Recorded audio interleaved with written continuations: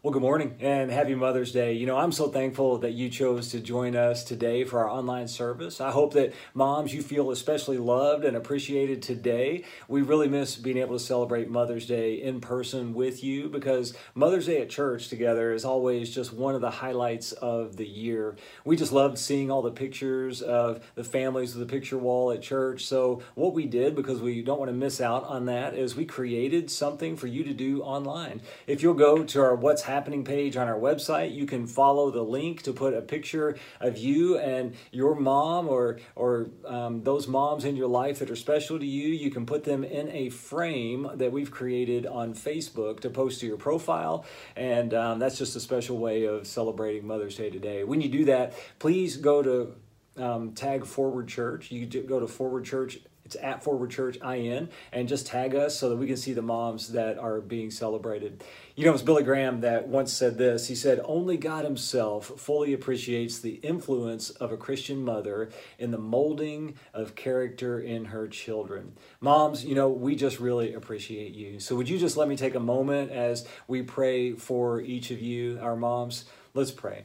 Father in heaven, we just thank you for the gift of moms in our lives today. We thank you for creating each mom with a unique combination of gifts and talents, and we thank you for the sacrifice of self that each mom gives for her children, for the late nights spent rocking that colicky infant, for their hands that have washed and wiped and scrubbed and mixed and stirred and created and just held. God, we thank you for the gifts of time that moms give to their kids, and whether it's stay-at-home moms or working moms or homeschool moms, we know they sacrifice time for the sake of their children and their families, and we thank you for that.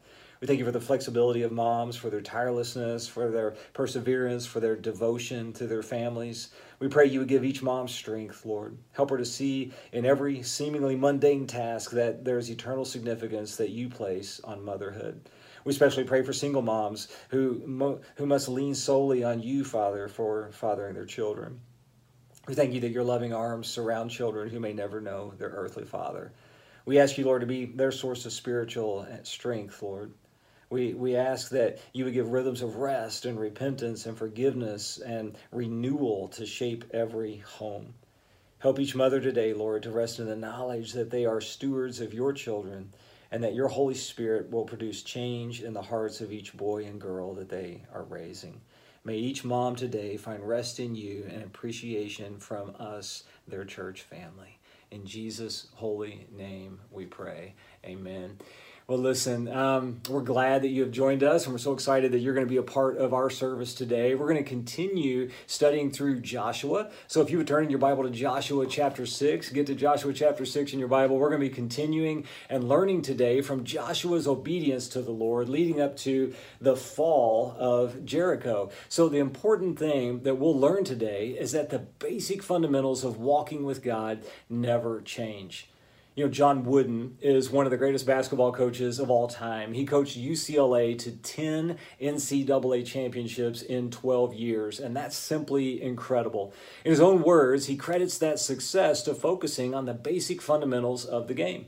One of the very first things he would do with these amazing college athletes is that he would teach them how to properly put their socks on. It sounds crazy, but he would take them in the locker room and he would teach them how to put their sock on properly with the seam across the toes in the right way. He would teach them how to put their shoe on and then lace it up right so that they would know how to put their socks and shoes on right. And his reasoning was that if you don't start with the basic fundamentals, then everything else gets thrown off course. He would say the key to success is doing the basics well. And that's the point of the opening scenes in the book of Joshua. God's people are about to compete for or battle for the promised land. They're about to go in and take it over. And they need to remember to follow the basic fundamentals of walking with God and what that looks like. When what seems like insurmountable odds are facing them and the basics of walking with God, it's those basics that will deliver them. You see, the basics of what it means to walk with God, they never change. Today, we are facing what seems to be insurmountable odds. Things look different in our world than they've ever looked before, and we have obstacles in front of us that seem bigger than ever. And when we look at the Bible for clarity and what to do, it's as if God is reminding us how to put our socks on properly and how to lace up our shoes correctly so that we walk with Him. If you look at Joshua 1, verse 7, God is explaining to Joshua that he'll be with him and that he is giving the promised land over to him and to the Israelites. Now, in that verse, he says, only be strong and very courageous, being careful to do according to the law that Moses, my servant, commanded you. Do not turn from it to the right hand or to the left, that you may have good success wherever you go. So what's the basic to success? No matter what challenge you're facing, well, it's to know and follow God. Well, how do we know and follow God? We know and we follow the Bible.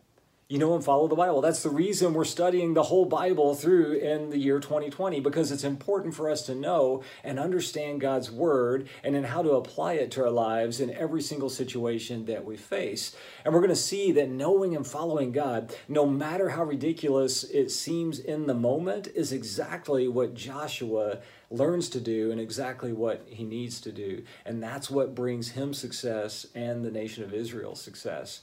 So if you turn to Joshua chapter 5, you look at verse 13, Joshua's first major challenge is taking Jericho. So his first major challenge in getting to the promised land, getting it and taking it, is to defeat Jericho. And the city of Jericho is a fortified city. It's one of the most fortified cities in the world. Its walls were so thick, you could ride 2 chariots across it side by side. So the scene here in Joshua 5 takes place on the eve of that battle that's about to take place. And I just imagine that Joshua is pretty nervous. You know, I would think that he is anxious about this. He's following Moses. He's wanting to prove that he's the right person to be leading the Israelites. So he can't sleep and he's strategizing. He's trying to figure out what they're going to do the next day. And apparently he needed some alone time. So he goes for a walk. And the Bible says that he goes right down by Jericho. If you look at verse 13, it says, when Joshua was by Jericho, he lifted up his eyes and looked, and behold, a man was standing before him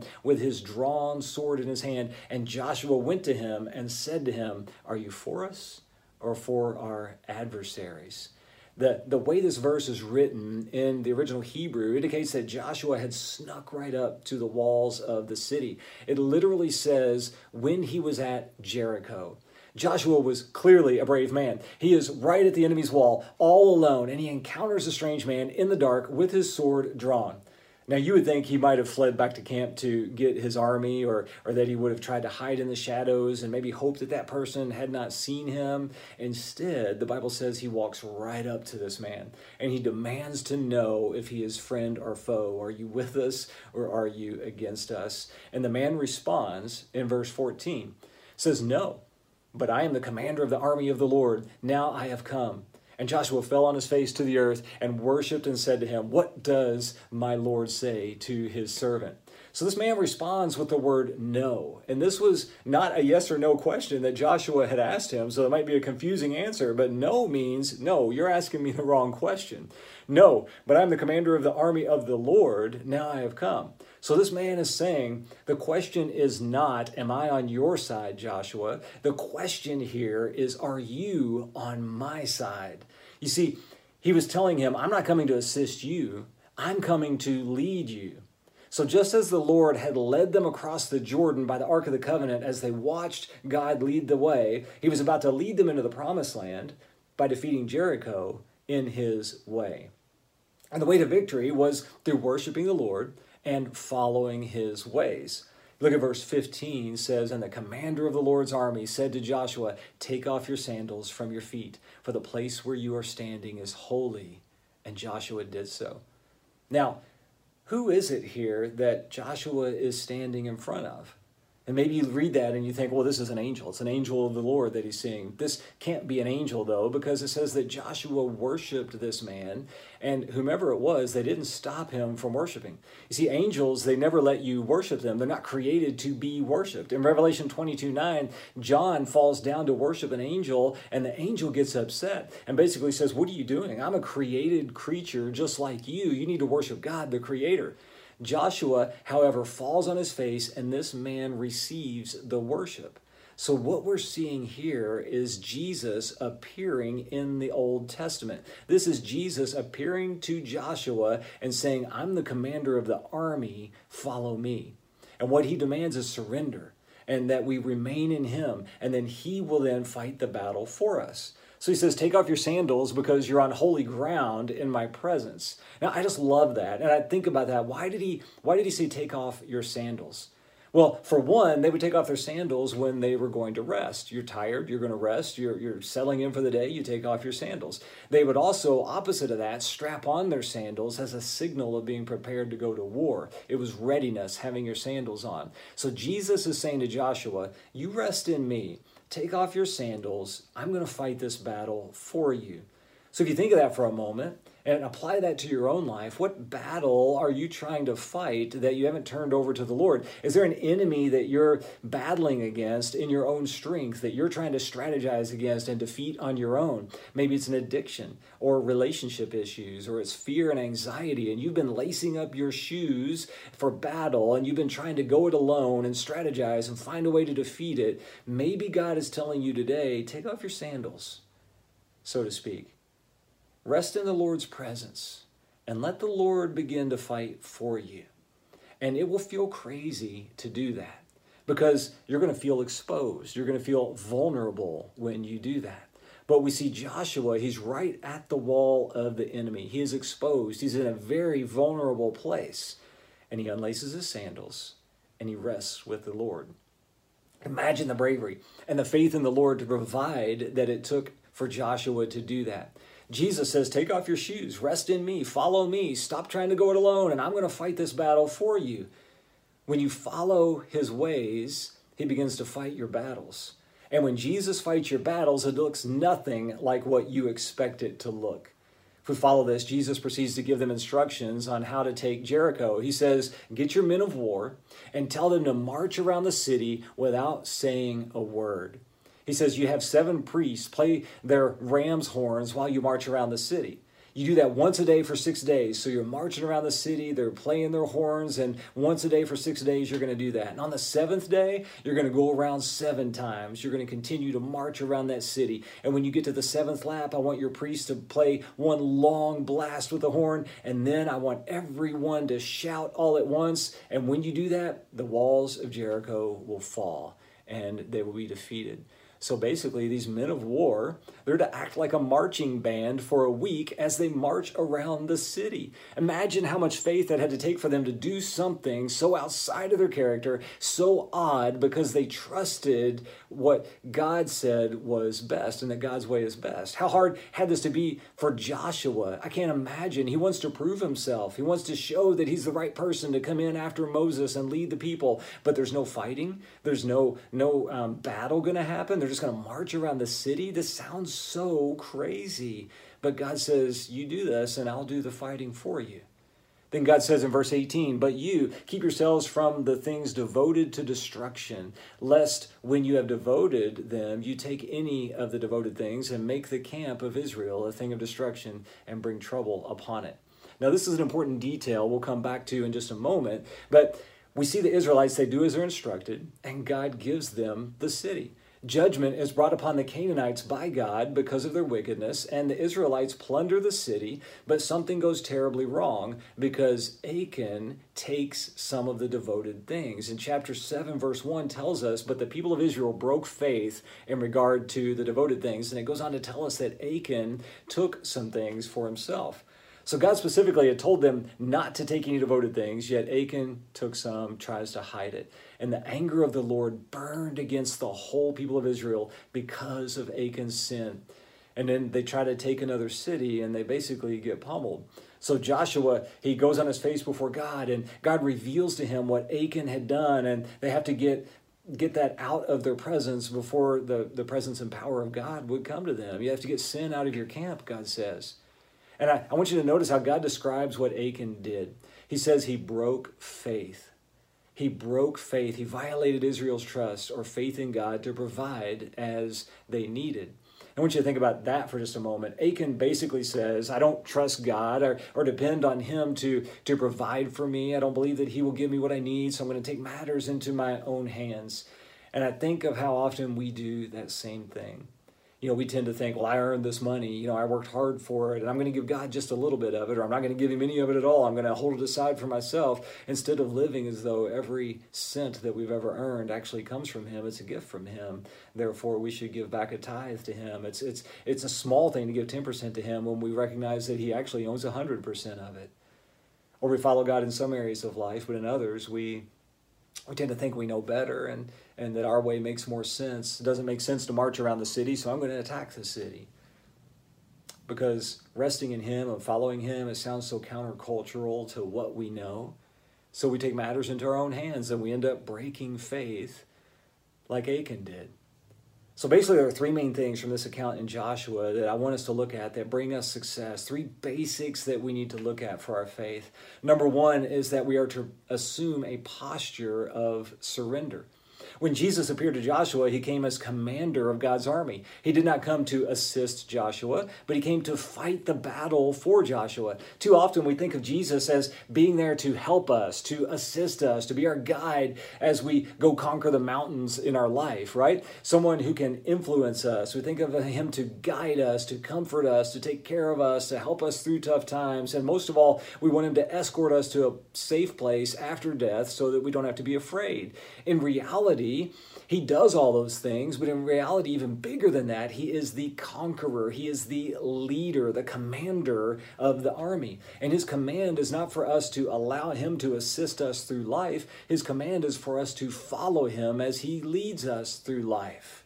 We are called to follow him. Listen, God wants to bring you success. He wants to bring you joy in life. He wants to bless you. He wants to take care of you. But you must first allow him to be Lord of your life, Lord over every part of your life, commander of your life, and that takes surrender to him.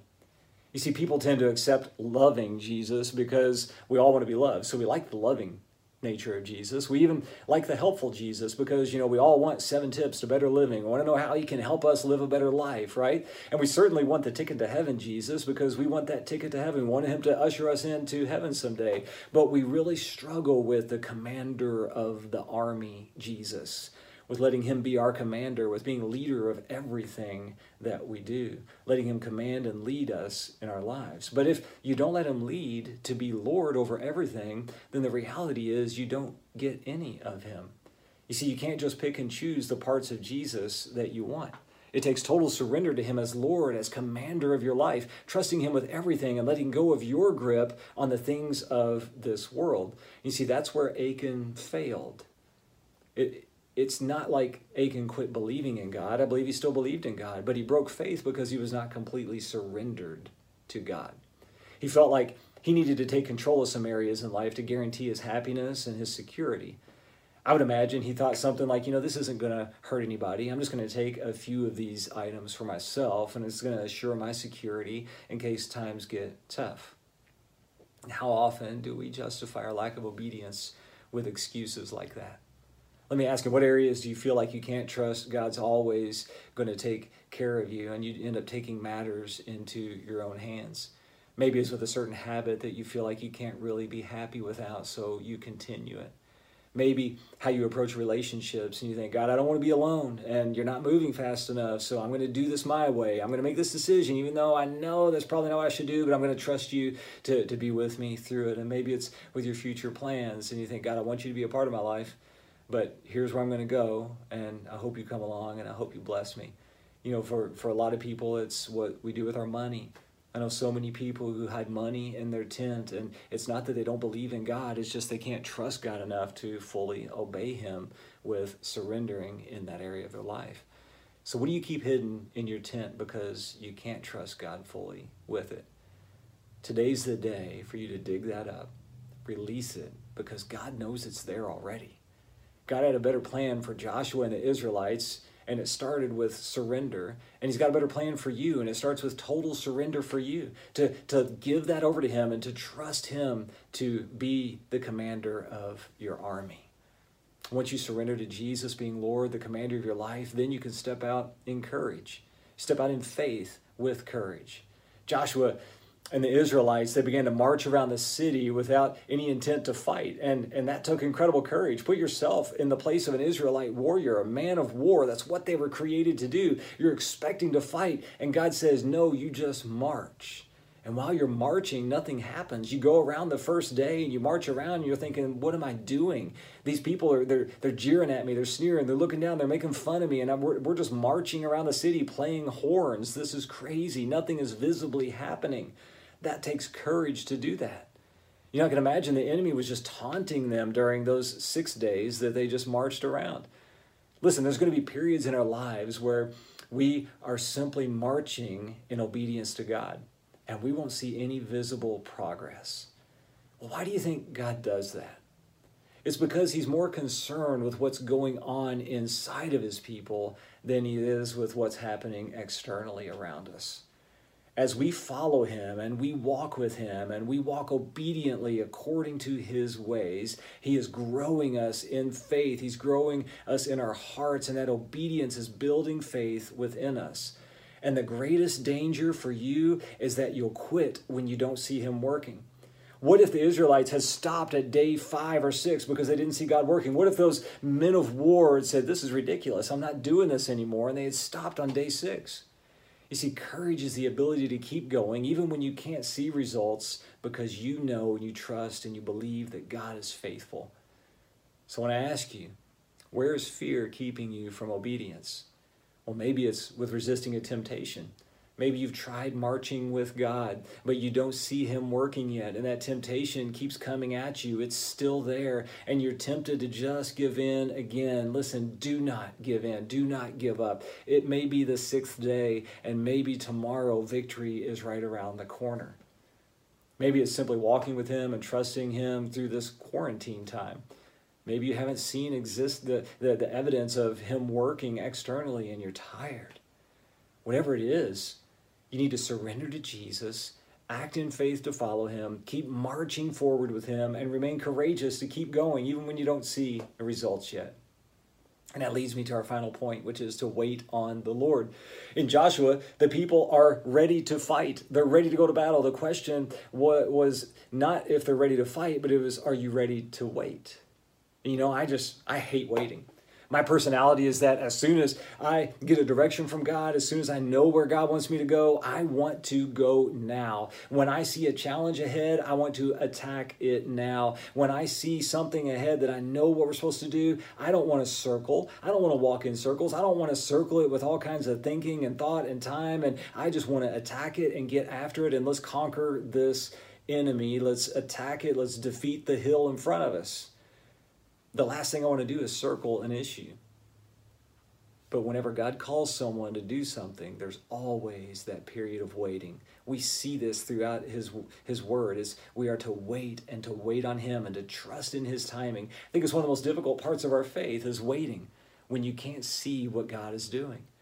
It's difficult to circle a sickness and to wait and to see what God's going to do. It's difficult to circle when you're in singleness and you're waiting for that future spouse and you're just wondering if that's ever going to happen. It's difficult to circle when you have the loss of a job, or you're getting passed over for a promotion, or you're battling infertility and you're just circling and you're marching and you're trying to be obedient to God and you're saying, God, I don't see you working. Or maybe it's difficult to circle when you're a student or an intern and you want to be out doing something significant and you're wondering, why am I spinning my wheels in this time?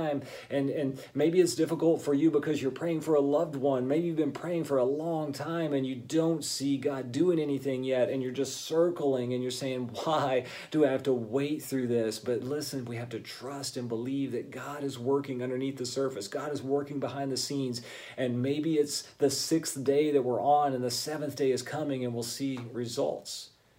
You see, Joshua, they waited on the Lord, and the Lord provided. And then we see throughout the book of Joshua, he goes on to lead the Israelites through many conquests, and then he ends the book of Joshua this way. He gathers the people together, and they present themselves before God. And it's this moment that I kind of picture as like this big celebration moment, and they're all gathered, and they're celebrating, and he reminds them of where they came from, and he talks about the false gods that they once served, and then he talks about the false gods that the people of the land that they now inhabit once served, and he's reminding them of that, and he says, and choose choose this day whom you will serve. And then he gives this famous verse that everyone, not everyone, but a lot of people have in their homes. It's verse 15. You've probably heard it. As for me and my house, we will serve the Lord, Joshua says. And the people agree. They're cheering. They're like, yes, as for me and my house, we're going to serve the Lord. That's what we're going to do. But if you read on in that chapter, if you don't just take that verse out of that and get excited about it, if you read on, it changes pretty quickly because Joshua calls them out on that. And he says, no, you won't. You will not serve the Lord. And they're like, yes, we will. We're going to serve the Lord. And he says, no, because he's a holy God and you are not. You can't serve the Lord. You fail. You follow your flesh. You get like Achan did and you try to take over yourselves. And then that's how Joshua ends. Joshua, like Moses, has been unable. He can't lead the people to be courageous and to faithfully follow God like they're supposed to do.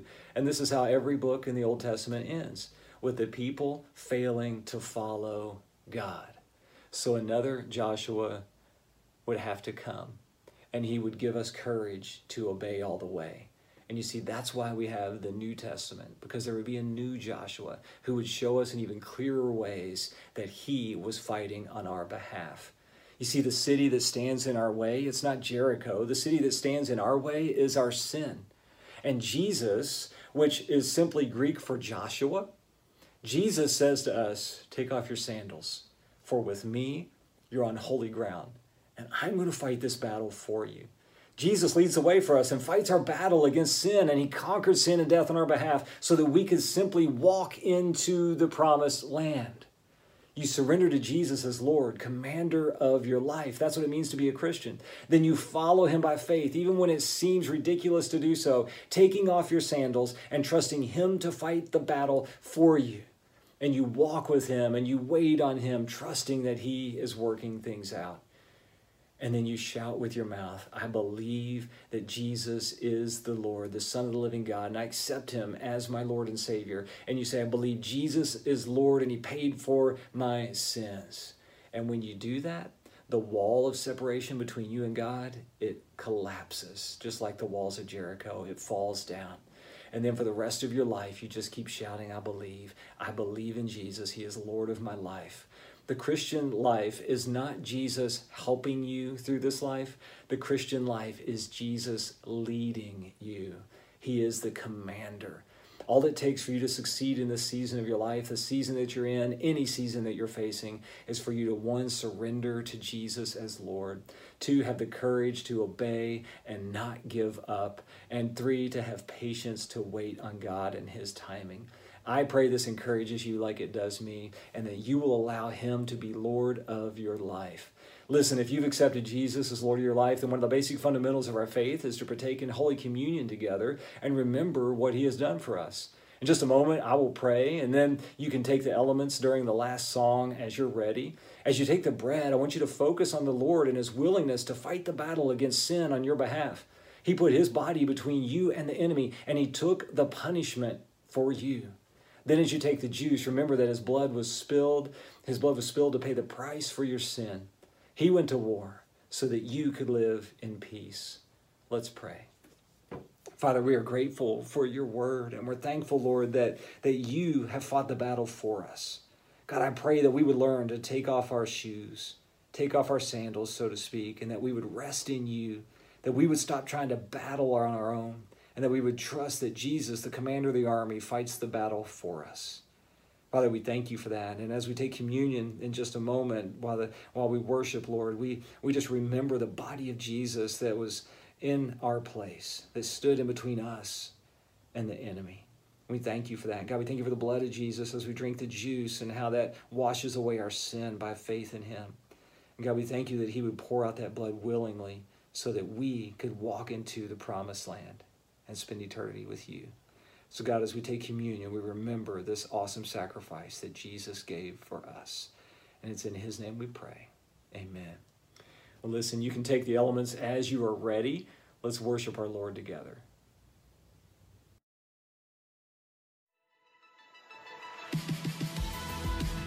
You've been listening to the Forward Church Weekly Podcast. We hope you'll join us next week as we continue in our series, A Wandering People. For more information about Forward, giving, or to request prayer, visit www.forwardchurchfamily.com.